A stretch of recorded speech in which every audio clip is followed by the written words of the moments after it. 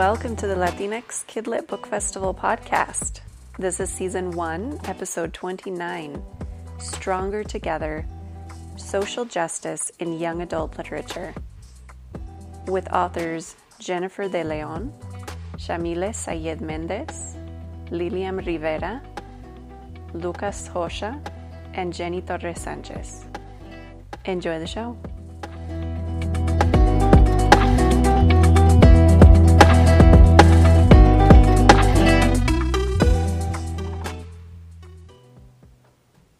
Welcome, everyone, to the first ever Latinx Kidlit Book Festival. It is such an honor to be here with these fabulous rock star authors. Before we get started, I just wanted to mention that we have our anti-harassment policy in the chat box, so please take a look at that. And I can't wait to get started here. So I am a huge, huge fan of every author here. This is the dream panel. So I'm going to try to calm my fangirl vibes. But I'd love to start by introducing everyone, and then we'll dive right into the first question. So first, if I introduce you, if you could hold up your book as well, your current book, I should say. Lilliam Rivera is an award-winning writer and author of children's books, including her latest, Never Look Back. It's incredible. It's a retelling of the Greek myth, Orpheus and Eurydice. How do you say that? Eurydice. I had to practice many times. All right, here we go. Set in New York, and it's been published by Bloomsbury. Her work has also appeared in the Washington Post, the New York Times, and Elle, to name a few. Lilliam lives in Los Angeles. We also have Lucas Rocha, who is a librarian. Did I say your name correctly? Rocha? Rocha, yep. Who is a librarian living in Sao Paulo, Brazil. He received his MS in Information Science from Fluminense Federal University in Rio, Brazil. Where We Go From Here is his first novel.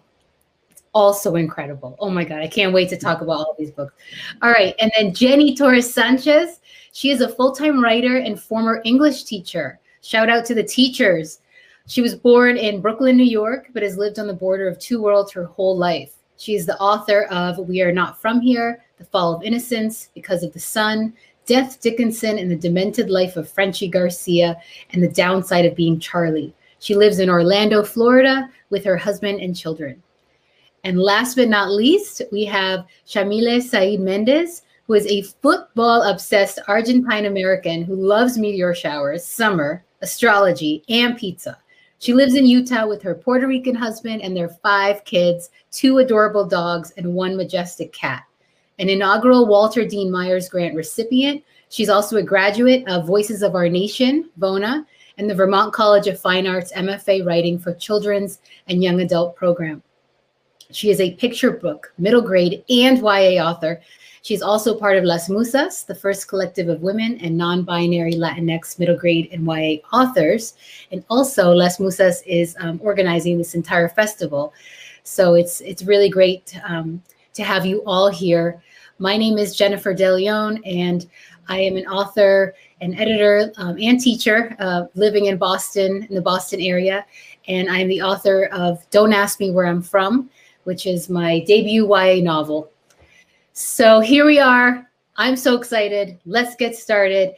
I feel like I want to ask you 10 million questions, but I will start with a question that is kind of general, but I hope will allow you to all share a story, a mini story. I'm dying to know, how did you take a huge topic, a big topic, right, of social justice, of Hurricane Maria, of HIV in Brazil? You know, there's so many incredible topics here. How do you take this huge issue and distill it down into one story?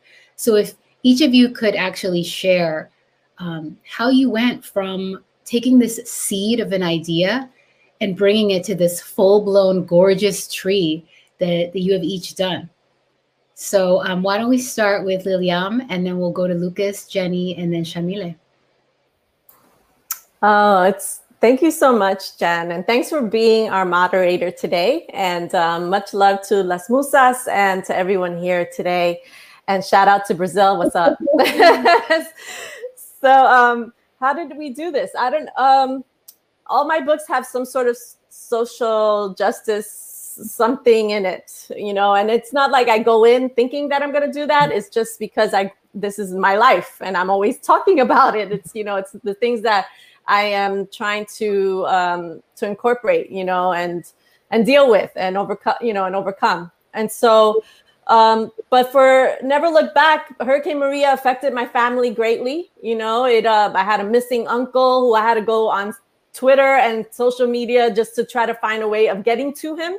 Wow. You know, he was like 80 years old, and, you know, and I'm just one story of many, right? Mm-hmm. Like so many people were suffering. Mm-hmm. And this pain and this, you know, and this feeling of hopelessness, it lasted for over a year. Mm-hmm. You know, I wrote an essay about it for a publication. I just, it was taking over so much of me, and it filled me with such depression.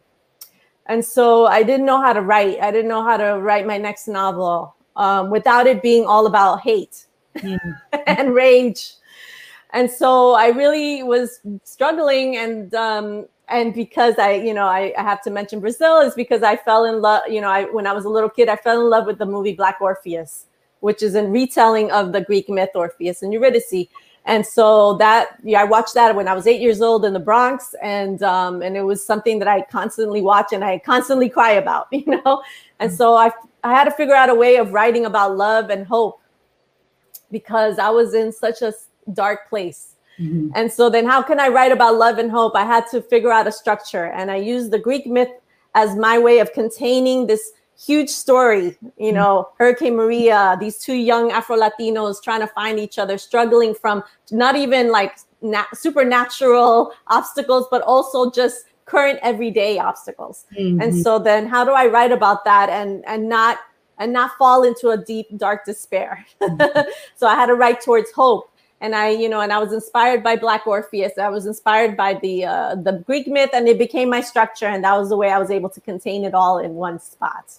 And write about this true, you know, write about young love, which is what I really needed, actually. Oh, I love that. I love that so much. And how you mentioned, like, you're telling one story of many, you know, and that's something that I think we can do. I think there's pressure sometimes to write about, you know, in all caps, Hurricane Maria, right? Or like young people's experience with Hurricane Maria. It's too much pressure. It's just too big. And so I love how you took some of your past and your passion for this movie, and then this, century-old structure, right, story, and made it modern and new. And it was so brilliant and creative and a total page turner. I mean, I was just like, I need to know what happens. And it was scary too, like with the waiters with their faces and everything. I won't give it away for people. You need to go get it because it will keep you up at night. So thank you for sharing that story. I love hearing the origin stories of novels. Thanks, Jen. Yeah. So Lucas. Yes. So first of all, thank you so much for you, Jen, for moderating this panel. Thank you, everyone, for being here, for inviting me. It's such an honor to be part of this dream team. So to where we go from here, one of those things that Lillian talked about, hope, that's something that really resonates to me because I really want to write a story that talks about hope and not about death and not about loneliness. That is kind of what people first thinks when they are thinking about HIV or about the LGBT community is always something like, oh, the loneliness of the end of their lives. And I don't want to talk about it. I want to talk a story about those kids that had to deal with something that's very real and is part of everyone's life, but in a way that could be hopeful. So other kids could read this book and could understand that HIV is not the end of life. It's not something that should be such a big problem. And the main problem of HIV is really the prejudice. So this story kind of started, the seed of the story kind of started when I worked at a health journal. I worked there as a librarian. And one day I read an article that talked a little bit about how Brazilian people perceive HIV on the 21st century. So it was a lot of different interviews, and there was a lot of talking of things that I thought in my mind that was something of the AIDS crisis of the 80s and the 90s, but are still prejudices that exist today. So I thought, what can I do about it to change that? How can I change that, even if for 1 or 10 people, you know? So I started to write about these three kids. Is this book's told from three different perspectives, and how each one of them deals with HIV. Because we have this kid that just found out that he has the virus, he's HIV positive. We have the other one that has HIV for 3 years. We have a third one that does not have HIV, but he is in a relationship with someone who has it. So there's a lot of different questionings throughout the book, and I really wanted to shed a light on this and reinforce that the biggest issue today is the prejudice, because especially in Brazil, in other countries of Latin America, the HIV treatment evolved so much and it's so well covered by the government. And it is something that I get very proud to say that in Brazil we have one of the best treatments for HIV in the world. Wow. It's something that really gets me. And every time someone talks about, it's really free, it's really just that easy. And yes, it is just that easy. If you live in a big city like São Paulo, like Rio, the treatment is very easy and it's very affordable because it's free. So, and that gives me very much, I don't know, it's a feeling so good to me, and that's kind of how the story developed itself. Wow. Wow. Oh my goodness.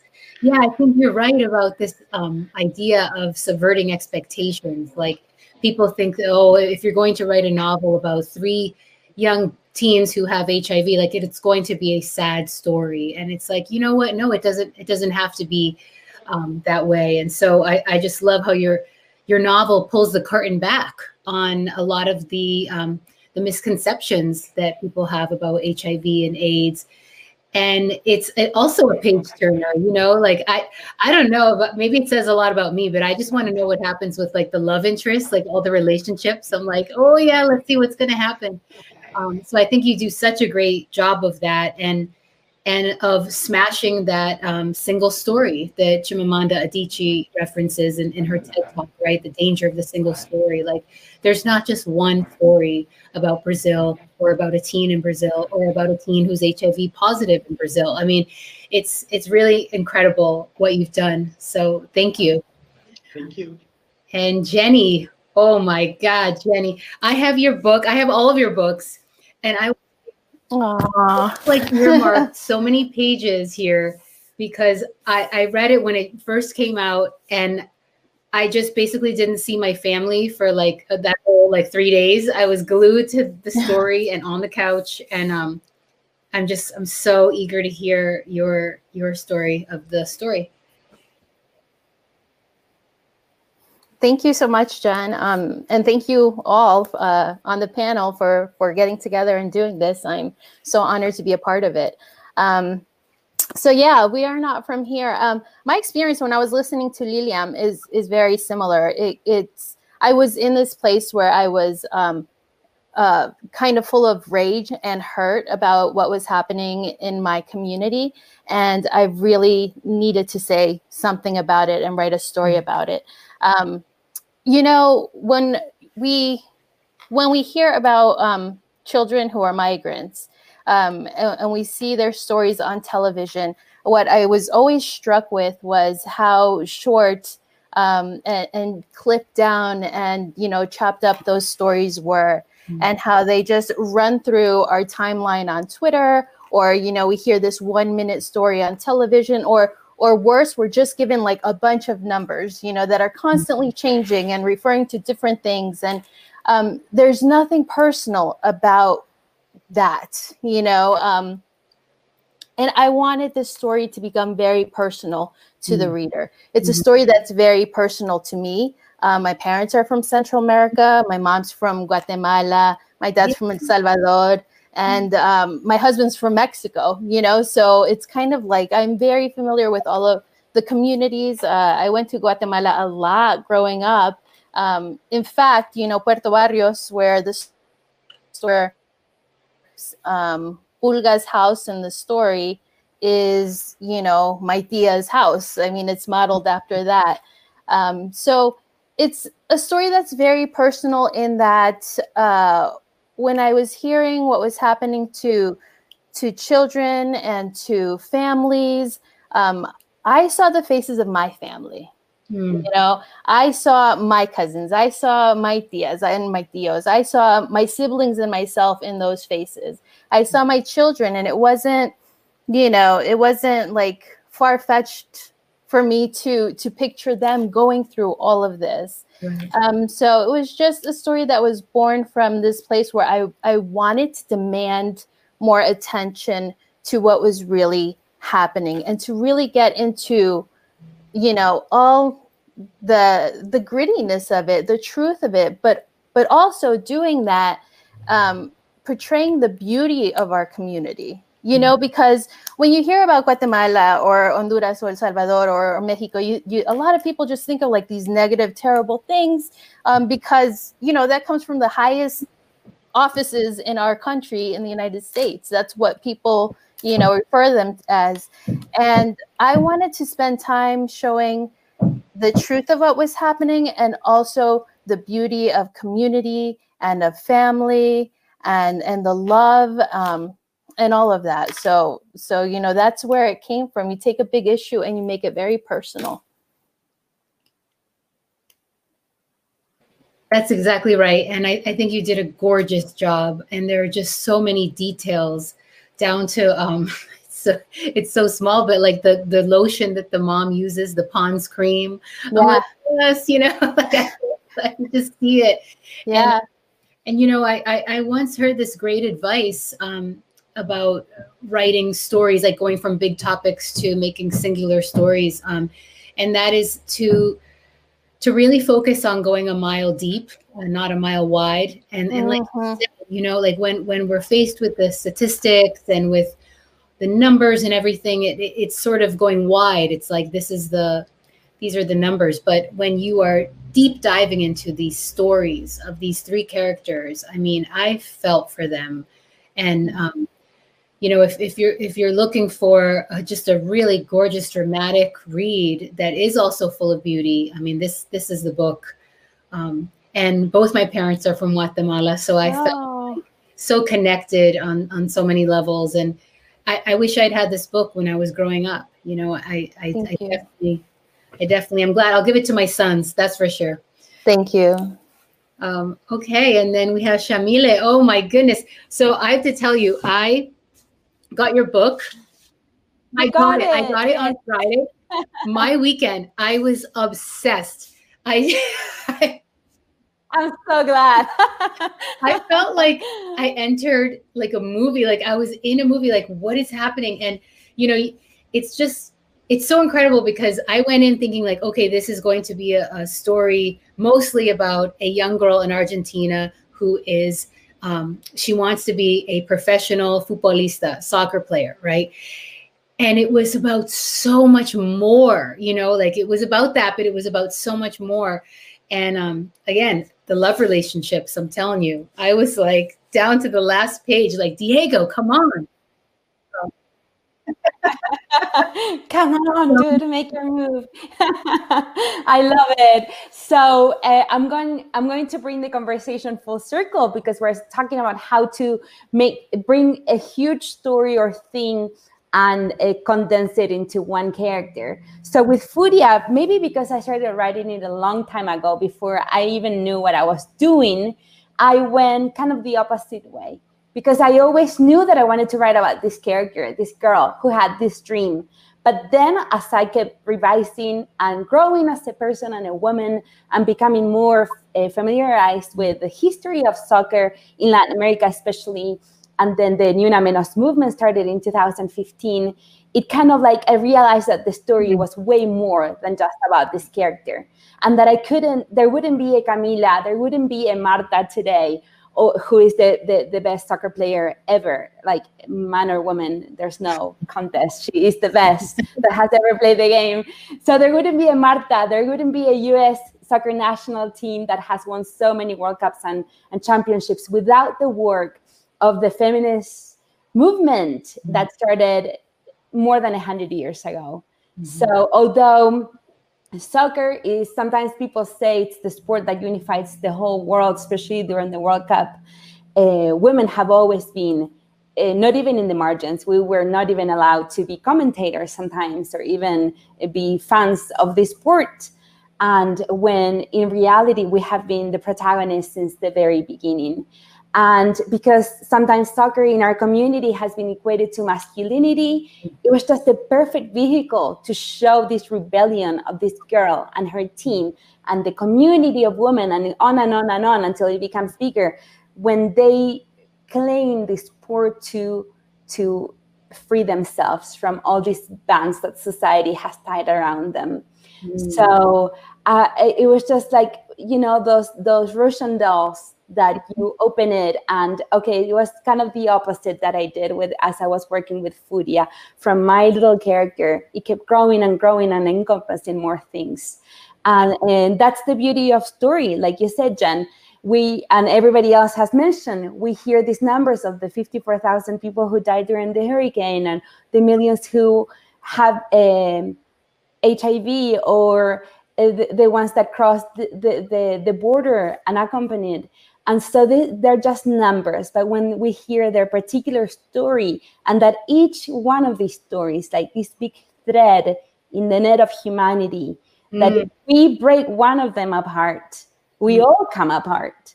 So, but it's so important to shine a light on each one of these stories, which just show one facet of what it means to be a human being. And this morning when I was getting ready for the festival, and although it's afternoon in most of the places where you are from, I'm in Utah, so we're getting close, it's 11 something here. I did it, but I've been planning for this panel for a long time, but I did not plan on wearing a shirt that would kind of encompass the theme of the panel, hope, because although we all work with such different topics. The one thing that I wanted the most was to show the hope that the characters have to have, so that they could survive to tell their stories.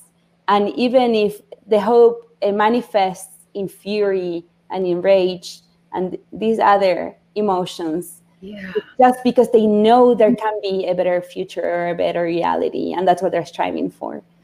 Right. Oh, it's so beautiful. Really, really well put. It just makes me want to hang out with you all like all day. So next year we'll have to have this panel in person. But how fortunate, right, that we're able to do this work. It's a lot of responsibility, but it's a huge privilege as well. And to be able to kind of, you know, like you said, spin together hope through stories for young people, for all people. It's just incredible. So I have so many questions about craft, and just maybe how you chose the particular structure for your book. I'm curious, for those of you who chose multiple points of view. Lucas and Jenny, you each have 3 points of view. Lilliam, you have 2 points of view. So I don't know if you want to speak briefly just on why you thought it was important to have more than one narrator, and then we'll move on. So let's start with Jenny, and then Lucas. So I wanted to show how we have in my story, we have Pulga and Pequeña, who are both who each they take turns and tell us what they're going through, and how the trip is for them. And what I really hoped would come across is how Every migrant's journey is similar, but it's also very different. And we see how these different things, you know, that both Pulga and Pequeña are experiencing affect them in different ways. We also see how they start off at a different point when they leave. You know, Pulga is full of just this feeling that he can conquer and he can do this, even though he's afraid. He truly believes that he's going to be able to make this journey and he's going to come out of it rather unaffected, I guess, you know. And Pequeña starts off in this place of deep despair and pain. And, you know, she questions whether she can even begin this journey, but she does. And we see how those two, I guess, attitudes and feelings kind of change. You know, we see Pulga kind of go downwards, and the journey really kind of beat him up a bit, and we see Pequeña kind of rising and coming out of this a little bit, and finally kind of seeing more hope even as the journey progresses and even as it becomes more difficult. So I don't want anybody to think, you know, I'm telling this story about children who are migrating and that they all have the same story. It's all very different. There are different circumstances. There are different things that they bring with them on that journey, right? Yeah. And but there's also that similarity. Right. There's also that thing that, you know, they are all going through. So really to kind of show the difference, and especially I wanted to make sure I included a male point of view and a female point of view, because I wanted to bring attention to how difficult and how different it is to move through this world as female or female identifying. Yes. And I thought that was really important, especially in a story like this. So those were some of the things that, you know, affected my decision and how I told this story. Right. You're right. The 2 points of view, for me, just they make the book, you know. And I was thinking of 3 because the third character, oh my God. And I won't tell anybody what happens, but I was crying. I really was.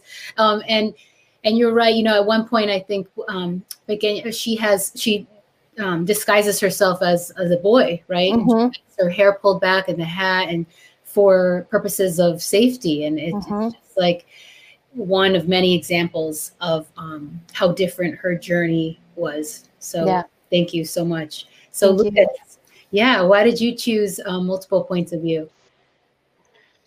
To me, actually, it came very naturally, because when I start outlining the book, the first scene on my mind was that of the opening chapter, that I knew that I want that main character have their HIV positive diagnosis. So while I'm writing this scene, I describe a guy sitting next to him, messing with his phone. And then I thought, well, who is this second guy who's there? Why he's there? Why is he there? So I outlined the second character. And then I gave him a love interest. And then I found out, well, who is this love interest? And then I came with the third character. But I think as I was writing the book, the main thing that I wanted to pay attention was community. I wanted to talk a lot about friendship and a lot of how one people can help each other during the journey of our lives, and in particular the journey with HIV. How one character that have more experience can, I don't know, bring someone calm down a little bit, because it's not at the end of the world. And I really wanted to talk about different things that I wouldn't be able to talk about with just one character. I want to talk about the loneliness of an HIV positive person that a person that is recently diagnosed doesn't deal with immediately.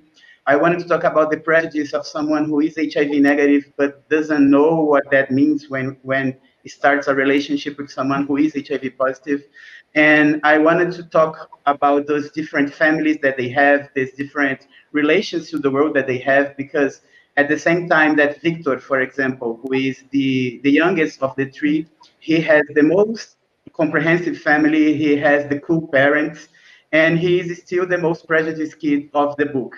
So he has a lot to learn, because he has to understand where those prejudices can come from, because it's not from his family, because his family is super open. It's about, it's, I don't know, the world and how the world portrays HIV and HIV positive people. So I really wanted to tackle on these different subjects. And I guess with just one character, I wouldn't be able. And with three, I guess I was able to put, and I don't know, the most of the things that I wanted. I guess it went well at the end. Yeah. Oh, I love that. I'm so glad that you did choose the three points of view, because it does, like you said, it's kind of like getting different slices of the same pie, you know, like you're able to really experience it fully in that way. And Lilliam, I feel like I know why you chose 2 points of view, because of the structure, I mean, the story, and you followed that same kind of retelling.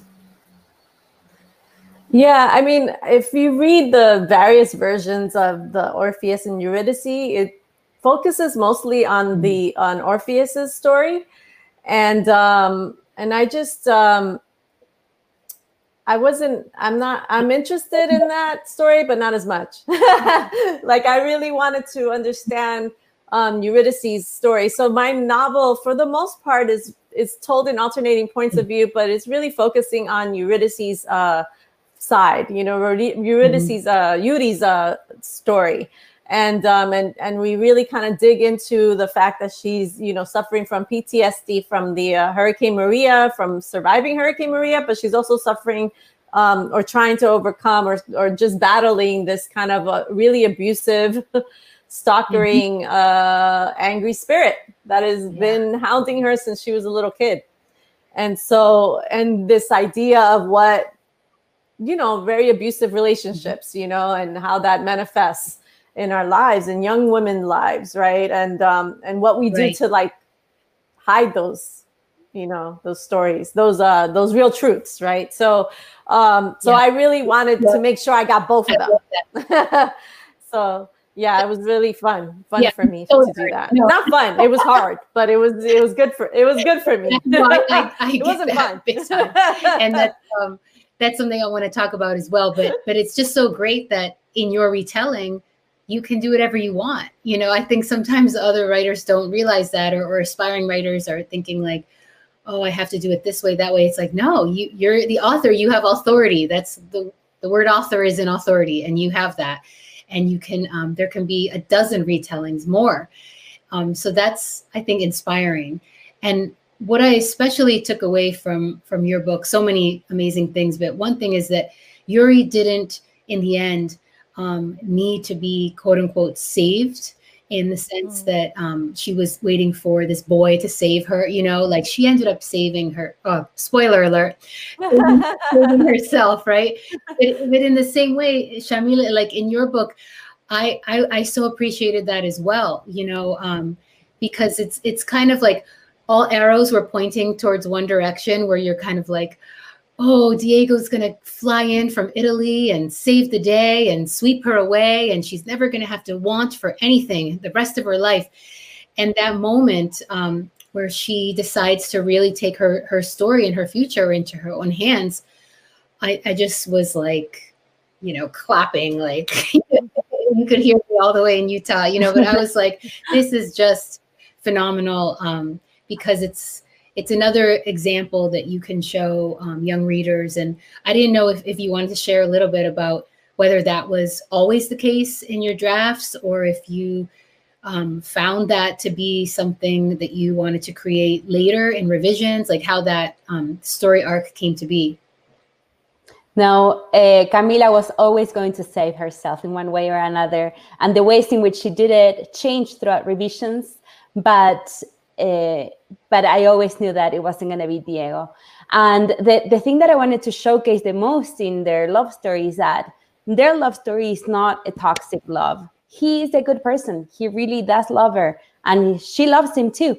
But sometimes things happen at the wrong time. And sometimes a good opportunity or a good relationship can be the worst obstacle that can present in your way. And that's what happens to Camila. And she struggles because she wants to have it all. The women in her family always had to choose either love or their dreams. They always thought that they were choosing love, but then they didn't find that at the end. And now Camila is presented with both. And so that is her hardest trial, how to work it out, how to be true to the two things that she had strived for the most throughout her life.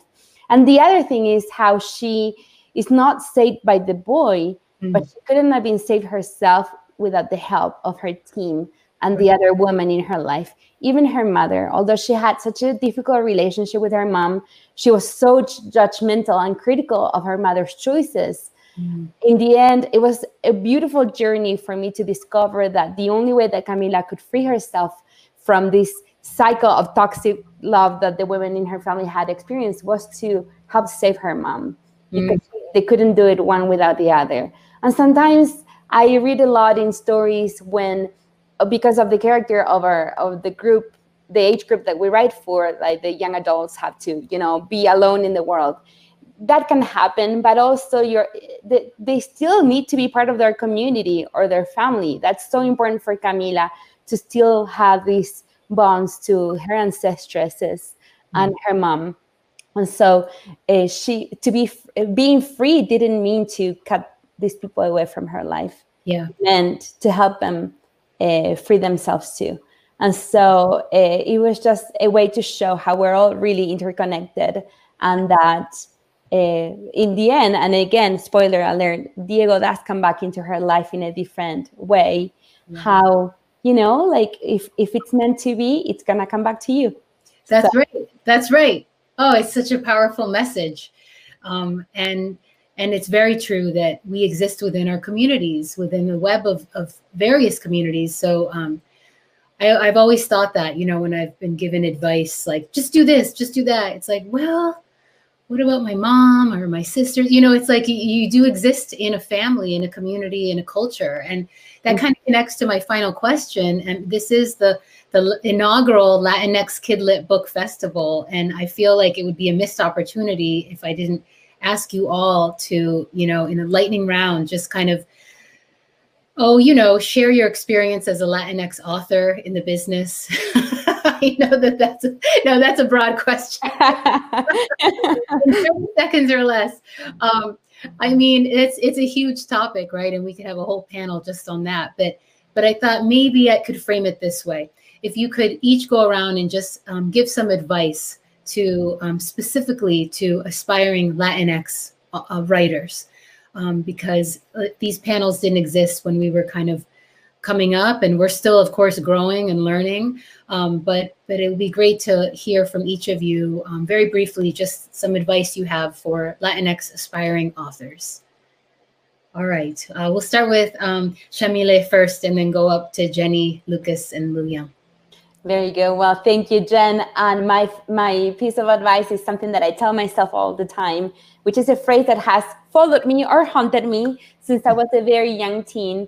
And it's a phrase from Shakespeare, which says, above all else, be true to yourself.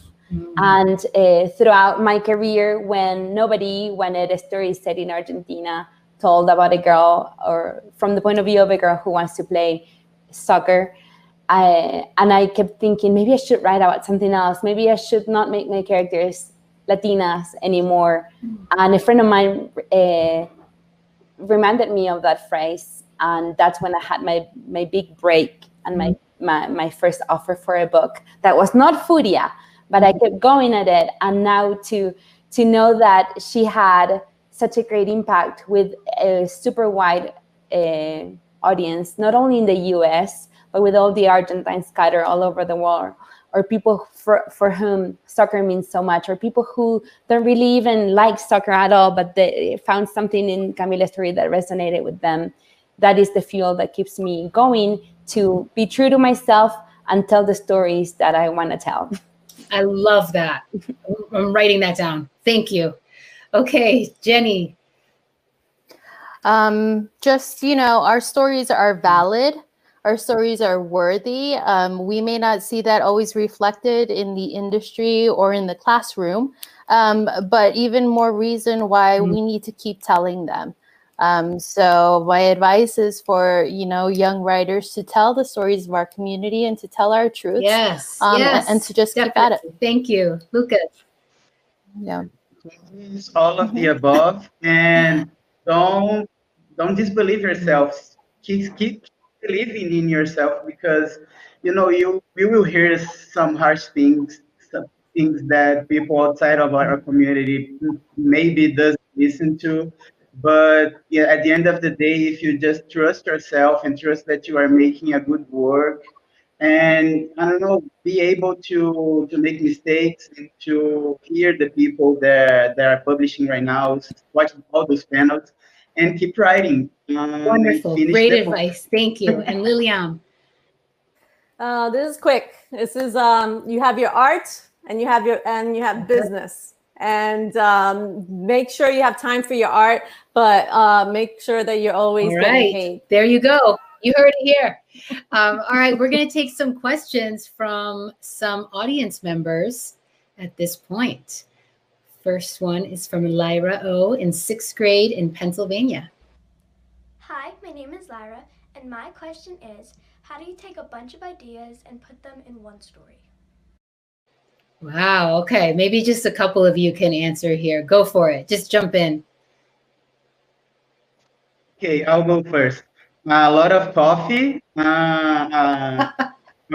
organizing your ideas. And I don't know, you stick yourself to the idea that you like the most and work on that. And I don't know, if you have any other idea in the middle of the way, write it down, but leave it for later. And write about something that you are in love with, because you are writing for a very long time. And so to me, that's it. Wonderful. Great. Someone else. That's great. I think if you have a lot of ideas that are coming to you for one story, first of all, think a lot, because writing is a lot of not just sitting and actually typing, but, just a lot of thinking. Think if these stories go together, if they fit together, and then find that common thing that connects them together. I love that, because you're right. Sometimes staring out the window is writing, which again is another myth. I always thought, like you said, writing was like, I got to work harder. And it's like, no, it's not always that. Great. Okay. Let's take another question from the audience. Okay. When did you know you wanted to be a writer? Hi, my name is Lyra, and my question is,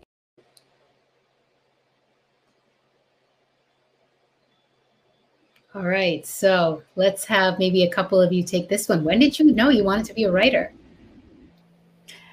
Okay, I'll go. I'll dive in. I have always told myself stories. Ever since I was a little girl, I learned how to speak when I was very, very young. And my mom would always say that I would always even talk in my sleep. And so when nobody wanted to listen to me anymore, I just started writing. And that's the way in which I have always processed life and what life means and the big things that happen, and like having a new sibling or saying goodbye to a loved one or moving to a different place. So ever since I was very young, but I didn't know that I could be a writer until I was already an adult and a mom. And I wish I had met an author who looked like me and who wrote in Spanglish like I do. And so I hope that the audience watching this, the children especially, can be inspired to start putting their stories down sooner than I did. Thank you.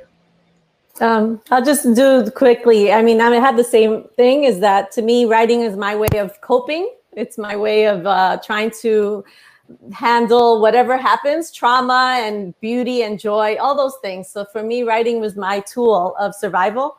And so although it took me a long time to be an author, I still use that. I like to write it down. I like to walk around with my notes. So, you don't have to wait to be published. You could write your caption, on Instagram. You could be a poet. You don't have to wait to be blessed. You are a writer when you say you're a writer. So. Yeah. Yes. Yay. I love that. Okay. We have one more. No video with this one, so I'll read it out loud. Do you have a favorite character that you've written If so, who? And what makes them so special? This is from Julia C. in 5th grade in Connecticut. Ooh, all right. Let's have a couple of you take this one. I'll start and I'll go quickly because I know we're running out of time. Every character is always my favorite as I'm writing them. And I guess that's why right now with We Are Not From Here, I really loved writing Pequeña. She's very magical. She lets herself fall into her magical world. But she's also very much anchored in reality and facing reality. And I really loved writing a character that, was kind of like balancing those two things. You did a great job. Thank you. To me, even when I hate the character or the scene of that character in that particular time, I love to write about it. But I do love to write about their best friends, who isn't the main characters, because friendship is a theme that is so, I don't know, I love so much to talk about friendship, and I love my friends, and I can put a little bit of my friends in my friends' characters. So overall, all of the best friends characters to me is my favorite parts of this book. Yeah. Okay, for me, my favorite character, one of my favorite characters is Karen, which is one of the little girls that Camila tutors in English at a home for orphan children and also for neglected children.